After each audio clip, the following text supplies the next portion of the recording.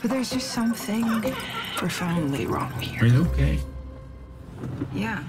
I think you've ending I am so glad Jake has found someone.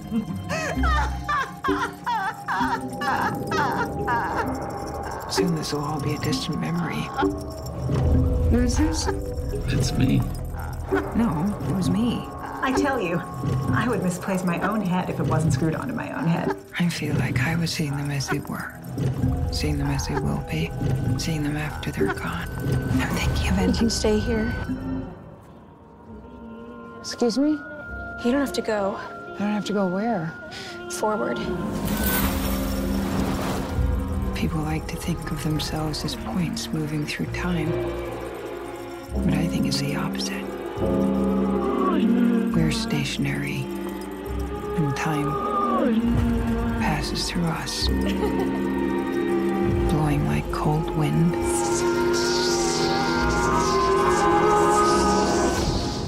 Maybe this is how it was always going to end. Hey everybody, welcome to You Have to Watch This podcast. I'm Alan, I'm Ryan. And I'm Devin. Oh, I felt good. and we're going to try something different. We're going to try to do mini pods every week. So, like mini podcasts, just talk about something new, because there's not much new, but all the streaming services are coming out with movies or specials. So we're going to try to talk about some of that stuff until the movie theaters reopen and we can get out to the theaters more and they actually put new stuff out. So this week, Devin brought up the new Netflix film, I'm Thinking of Ending Things. Is that the name of it? It is. Okay. I'm just going to let you talk about that. Go ahead. Well, how did this come up on your radar? What? Sure. So, to give you a little bit of history about this, I'm Thinking of Ending Things is a book that's been around for a very long time. I actually read the book on a trip to Chicago, and this is the very first book that I've ever read and immediately reread the second it was over because of what happened in it. And I won't get into the spoilers for the first 10 minutes maybe. So needless to say, I was very excited for this thing to come out. The movie itself, just to give you a little bit of trivia about it, the director is Charlie Kaufman, the same director as Being John Malkovich. You can absolutely tell it is the same director as Being John Malkovich. And it stars Jesse Plemons, who is in Breaking Bad and does an absolutely phenomenal job in that. It stars Jesse Buckley, and then Toni Collette and David Thewis. David Thewis, who is, Professor Lupin. Professor Lupin, yeah. War I was from about to Wonder say, Woman. I was ready for him to turn into a werewolf any second in this one. You know, in this It would have movie, fit. Yeah, It in this would have movie, fit. I wouldn't have been surprised. Mm-hmm. So before I tell you guys, so you know that I've read the book, I have a connection to the source material. I won't tell you what I thought about the movie. I want to hear what you guys think, because I know, I'm assuming none of you have read the book, correct? Correct. Nope. I had no idea. That's why I wanted you guys to watch the movie, because I think I had a very different experience watching it than you guys. So, Well, of course, you read the book. So I'm going to start with Ryan. So Ryan, what did you think? It is a typical art film. After I watched it, I read some reviews, and it's the same thing I read and hear about any film that comes out that the critics love, and the general population was like, okay.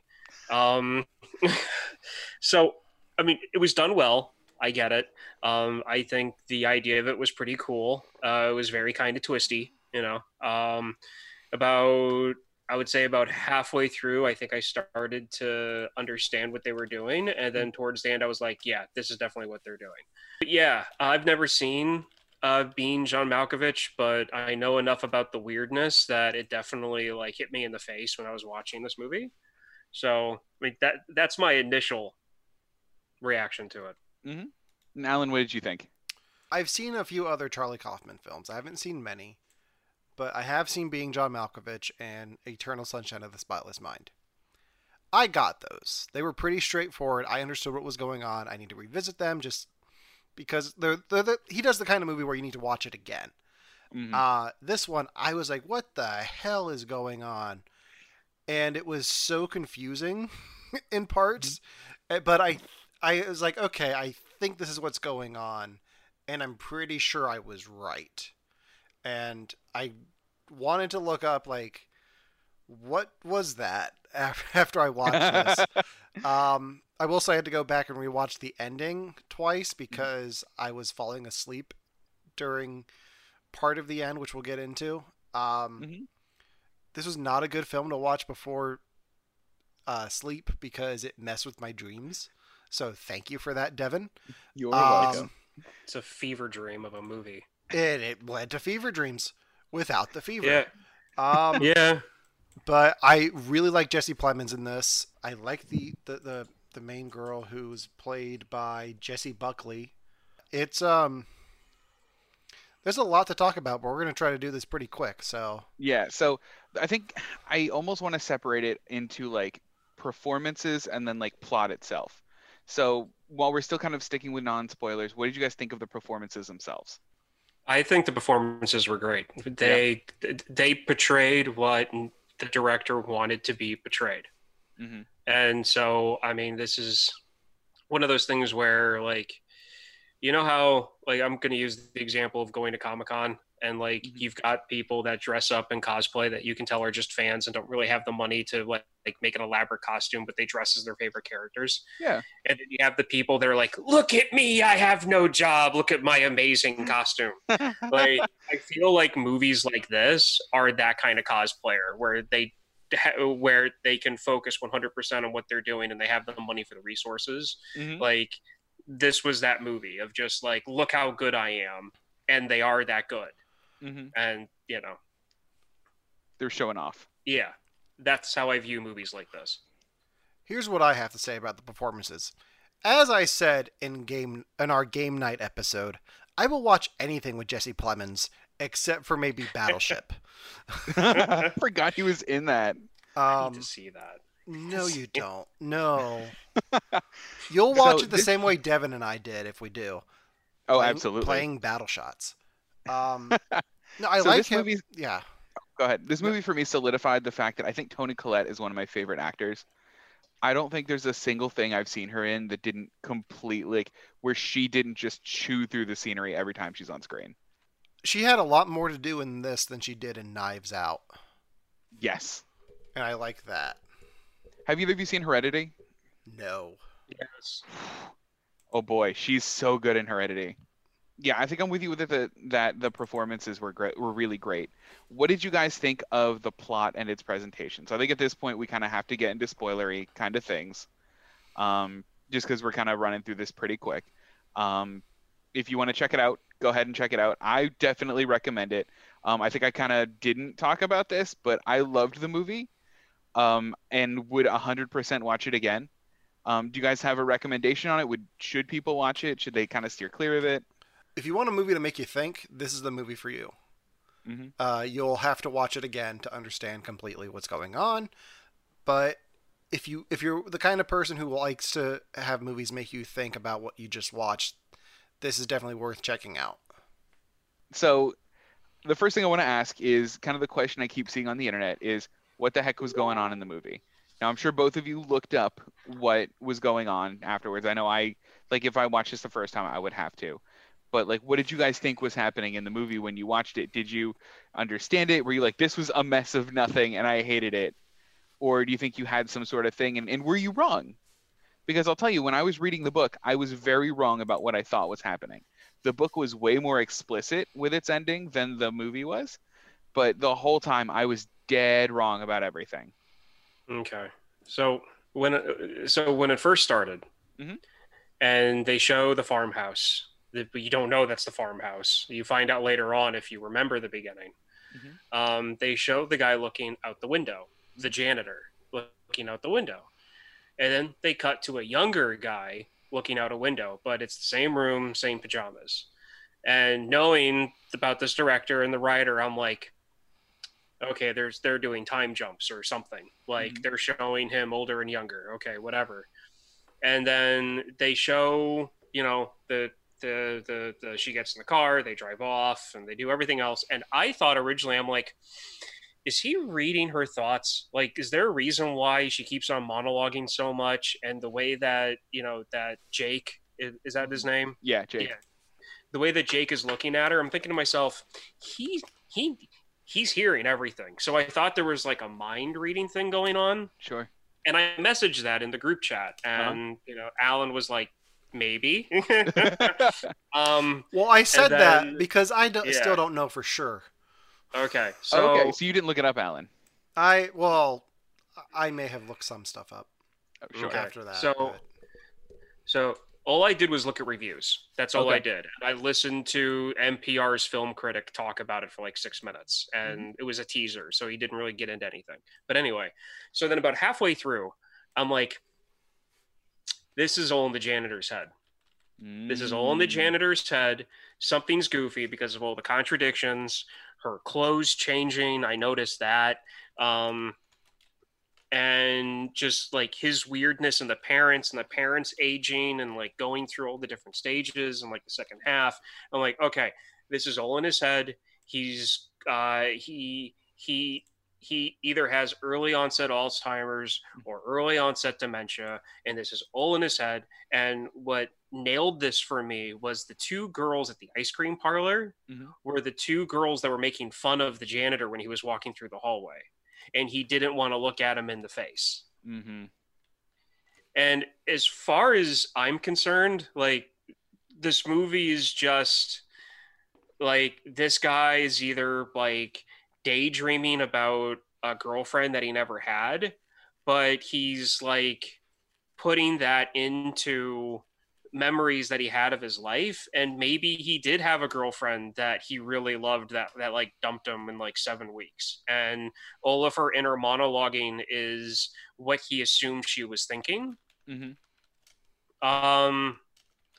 Or again, old senile dude, and this is what happens when somebody you make up in your mind for a daydream becomes self-aware.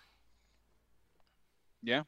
Because she's flipping out at everything, because even though she's imaginary or possibly imaginary, like she's become self-aware, and she's just like trying to figure out what the hell is going on in his head, even though she doesn't know that she's in his head. That's she could be his wife that passed away, because she was wearing white pearls for like a very short period of time, and all of her stuff was in the house. So there's that. It's a pretty meta take on it, though. I like that last one where like it's the imagination come to life. I think that's pretty cool. Because I mean, like, I've never seen Being John Malkovich. I've seen parts of Spotless Mind, Internal, whatever, and I know that even though I haven't really seen those movies, I understand this guy's style, and very cerebral stuff is kind of his niche. So that's like, those are my three possibilities. Either he's reliving his old life in his head that day. It's a daydream, and that's why none of it's making sense, because he's making it up as he goes, throughout the day, and he's making up a girlfriend he never had in his real memories. Or kind of the second thing I just said, but she becomes, self-aware in his head. Okay. Those Alan, are my three possibilities. What was your takeaway? I'm trying to think what Ryan didn't cover. He Well, I mean, even if your takeaway was one of them. Yeah. Well, okay. So I picked up on the old man and the young man switching in the window right at the beginning. It's like, okay, so the old guy is the young guy, and it's like something weird going on there. I also picked up on the fact that he could hear her thoughts. So I kind of figured out that either she doesn't exist, because what the biggest thing for me was that she kept getting phone calls from herself, which was weird to me. And then at one point the phone call was from somebody else. But yeah, I definitely picked up on that the janitor and Jake are the same person. Without having to read into spoilers. Right. But yeah, so that was pretty much my takeaway. And then I thought maybe, just because we saw Tenet, I thought maybe it was like a time loop type thing going on, that she was jumping through time. And I really like the quote that she has about we don't move through time, time moves through us, Yeah. which was really interesting to me. So that's what I got from it. So now I'm going to ask the question that I've been wanting to ask for the last 24 hours. Devin, Yeah. what the hell did I just watch? So here's what the book was, and I think the movie did the same thing, but I think the movie used its media and its platform a little bit different, or the movie uses media and platform differently than the book did.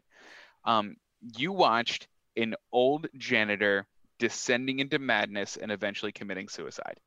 Okay. That's what you watched. Every scene with the younger version of him takes place entirely in his mind. He's having a fake conversation or having fake conversations with the manifestation of his need to commit suicide. That is manifesting itself in the form of somebody he almost had a chance with that he met at trivia night. She ends up telling the real story of what happened very briefly in the at the dinner. And then she like pivots and she's like, but his awkwardness was fun and we talked and it was great and he knew this thing. And that's kind of his like imagination kind of pivoting itself. But she's kind of that drive that he has. And that's why every time she's like, I'm thinking of ending things or kind of hints at like something negative or something suicidal, he cuts her off right away because that's his like conscious mind going, no, hold on. We can't think like this. We have to think about other things. Let's talk about other things. Okay. Yeah. So I mean that kind of works because he was constantly calling her a different name.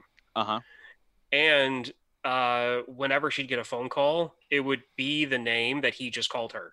Yep. The one And, that part that I thought was interesting with the name is in the book, she never had a name. They never even called her like the book was entirely from her perspective and they never called her anything. She just didn't have one. And then I got through the whole book and went, she didn't even have a freaking name. I have to read this again. But I like what they did with this one because it felt like an old man trying to remember somebody's name. Like, what was her name again? Was it Amy? Was it Lisa or Elisa? Like, and it kept being like different slight permutations of what her name was. And I thought that was so clever. So, Ryan, were there any points in this where you had to rewind and see something again? The very beginning. Okay. The very beginning and the dinner scene. The very beginning because I had an idea that I missed something and I did. The voicemail she hears of the old man repeat about like the answer, like the question to the answer to the question, like that whole like weird thing. That's being said as she's waiting on the sidewalk, Right, like it quietly. And then the thing with the dinner scene, because after I listened to the NPR critic like do his like 6-minute spiel or whatever on it, he mentioned something about how like, you know, the director, the writer, he really pulled all of the stops out and changing the characters' clothes and all this other stuff, which I caught the clothes changing. But he was talking about like hairstyle and hair color. So like I looked back to see if I missed any of that, and I really couldn't see what he was talking about. Yeah, I didn't think I caught that. So was it with the parents? What he said was on the thing that I listened to after I saw the movie, he was like, yeah, no, the dinner, he was playing with hairstyle, hair color, and clothing during the dinner because of all the different shots, because all of the cuts were like straight on. And I'm like, okay, well, I know that her sweater came off and she went to wearing the dress. But I don't remember anybody else's clothes changing or hair color. And I still couldn't see it because, to be perfectly honest, I wasn't about to sit through that dinner scene again. I fast forwarded a few here and there and stopped and watched because, like, even though, like I said, it's a good movie, it's worth all of the praise it's getting, but I can't. You wouldn't do it again. I can't. It's too annoying, especially the mom. Yeah. And that goes way more personal than I want to get into on this. So I think 2 movies that I've seen recently have affected my viewing of this. Okay. One was Tenet with the time loop stuff. And then the other is this Nicolas Cage film that I had to watch for Victims and Villains podcast that they're doing called The Cage Corner. And I told Devin about this the other night when he was over, but it had to do with that movie had to do with a basement and something in the basement that was a secret. Oh. So when he's like, you can't go in the basement, I was like, oh God, not this again.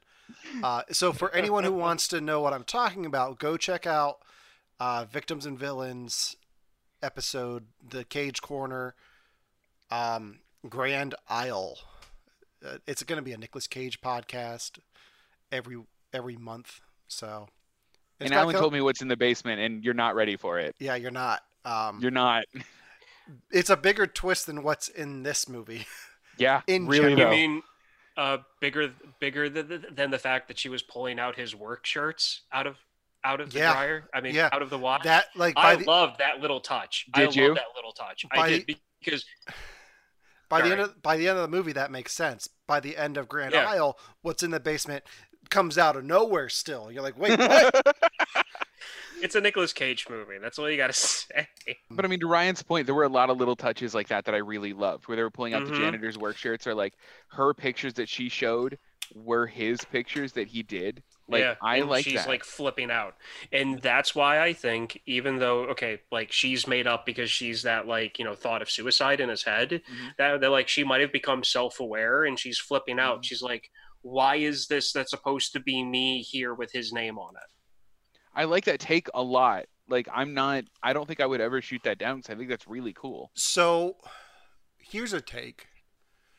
Does he have dementia and that's his subconscious dealing with it? He has mental illness. I don't know if the book addresses it, and the movie certainly doesn't address it, but he has a mental illness, and probably it's dementia. Like, that's what I would think.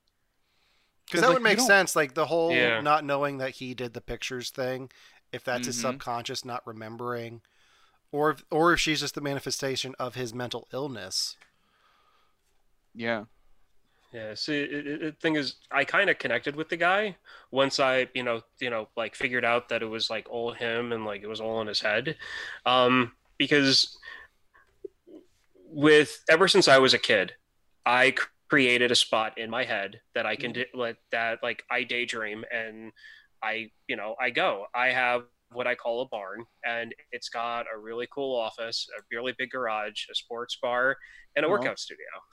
Oh, I like that. And it's pretty much just something that, like, if I get stressed out, I just sit down and I just I go there, and I just sit and I just breathe. Like, I'm physically sitting down and just breathing, and I close my eyes and I go to this like stone, modern, renovated place that I would really like to actually build in real life, and I just calm myself down. I like that. I don't do anything. I don't, pretend I'm watching a game or pretend I'm playing on my computer. I'm thinking of this building in the woods, just breathing, just so I can calm myself down sometimes. But so like the whole thing of like having his house like in his head and like having the artwork in the basement was kind of like Dreamcatcher with having the like mental warehouse thing. Oh, right. Which I'm not sure if you guys know about. I do. Or saw. Okay. So it's kind of the same thing. Like he has like the locked room where he has like a private file for stuff that he doesn't want to, forget. And then, it's there. So I thought, that actually works really well with that. One of the other things that made me catch the fact that it was like him was like every character had a line about how old people are mistreated. Yeah. And that was another clue that's like, okay, this is all in his head. Because it's the old guy, the janitor, and they poke fun of, and they poke fun at him. So of course he's going to be upset about how old people are treated. And like there were lines like similar to that like would just happen in like normal dialogue that like if a character were just saying it would be truly heartbreaking. And the fact that he's thinking it is like incredibly sad. And it's just one of those, like, I don't know, it made me really feel for the character because he's thinking these heartbreaking things. Yeah. See, the thing is, I'm not sure at the end of the movie if he actually committed suicide willfully, because it almost looked like he was suffering from hypothermia because he was in his truck and he starts to go a little mad. And that's it. My grandfather had an issue. I don't know which one it was, but he was at a nursing facility and he escaped because he thought he was at a work camp back in World War II. He was never a POW, but for some reason he thought that he was in a work camp and he tried to escape in the middle of winter in Chicago. Oh no. So to me, it just could have been a mental episode with him. And that's why he took off all of his clothes, because he was mentally ill to begin with, and then he walked out in the middle of the blizzard.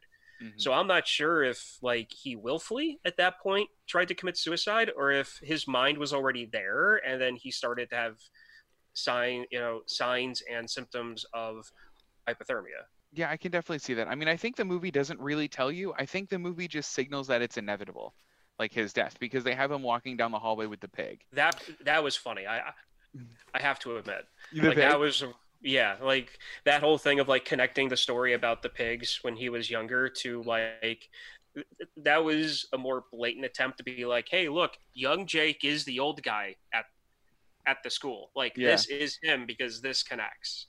And then you have that ice cream commercial thing that was playing on the windshield, which was really disturbing. More disturbing than the pig. I kind of like the ice cream commercial, I'm going to be honest. All right, so since we're running out of time, I think I want to ask my one last question. So the movie itself deals with a really heavy topic. It deals with dementia, it deals with mental illness, and it deals with suicide. But that message and kind of that whole point is kind of hard to decipher because of how the movie's portrayed. Do you think that the way that the movie's done kind of does a disservice to its overall message because the movie is so cryptic? And I think I'll ask Alan first. I don't think so. I think even though I think the ending being so open-ended might skew people away from not understanding the ending, but I think there's enough subtext there for you to pick up on, because they keep saying, I'm thinking of ending things. I'm thinking of ending things. And at a certain point, you stop thinking it's about the relationship and it's just about whatever's going on. Like someone wants to end their life. And especially at the end with the visuals of the pig, which is a weird sentence, but I think that drives it home. Yeah. So I think it's a little murky, but I think it's still there even if you have a hard time understanding most of this. And I have to agree with Alan on this one. The only thing that I would add is that I think this would be more well played for people who like watching movies and like watching movies like this. I feel like this message would play well with that type of a movie base, as opposed to people that mainly watch movies just to be entertained. Sure. They watch the type of people that watch movies the way that I watch hockey. Would be the people that this really wouldn't be for. This would be more for the people that watch movies the way I watch baseball. So you're analyzing the plays. You're okay, this is when he needs to, I don't know, punt or bunt, I guess. I don't know baseball stuff, Brian. I'm trying so hard. Bunt. But, got it. I do have to say, my favorite scene in this is when she's walking down the stairs and they cut to her doing it 6 different times because of her thought process hasn't finished yet before she gets down to the bottom of the stairs. Yeah. So they just have her keep on going down, making that turn on the stairs in the same scene 7 times. At first I thought it was annoying, but then I was like, that was actually really cool. Alan, do you have a favorite scene in the movie? The hallucination about the ice cream cartoon. I kind of like that, because it completely caught me off guard, and then you go right into the talking pig. The strategically placed talking pig. You were very strategic. Yeah, I like that. Yeah. That's what sticks out to me. Whenever I think of this movie, that's what I'm going to think about. So I'm not mad about that at all. I am a little bit. I think my favorite part is him going through his parents' lives. I think because he was giving himself closure to a lot of those things. Like when his mom was dying, she mentioned that, at least you have a girlfriend or something like that. That closure that he felt he needed in his life. And I don't know, for me, there's just something so nice about getting closure in something that you didn't have before. It really kind of that part stuck out to me, I think. But with that said, I think that's all we have for today. I think Yeah, so. I think we're good. Yeah. All right. Next week's mini pod is going to be a special. So it's going to be a little. It's not going to be so mini, but it's going to be. Yeah, It's gonna be pretty fun, Those so. are never mini. Those are I'm so excited for it. But yeah, you can make sure to follow us wherever you're listening to the podcast. We're on all major podcasting apps if you're on one that's kind of inconvenient for you. So we're on Apple Podcasts, Google Podcasts, Spotify, and more coming soon. Make sure to like us on Facebook, follow us on Instagram. You can email us at youhavetoWatchThisPodcast@gmail.com. And until next week, where Devin has us watch Stripes. Yeah. For you have to watch this. Wait. For you have to watch this podcast. I'm Alan, I'm Ryan. And I'm Devin. and we're not thinking of ending this podcast. No. So rest assured, we'll be back next week. See ya. Who thinks he's better than me? And the girl that I want ain't afraid of my arms, and her own soft arms keep me warm, and her long tangled hair falls across my face just like a rain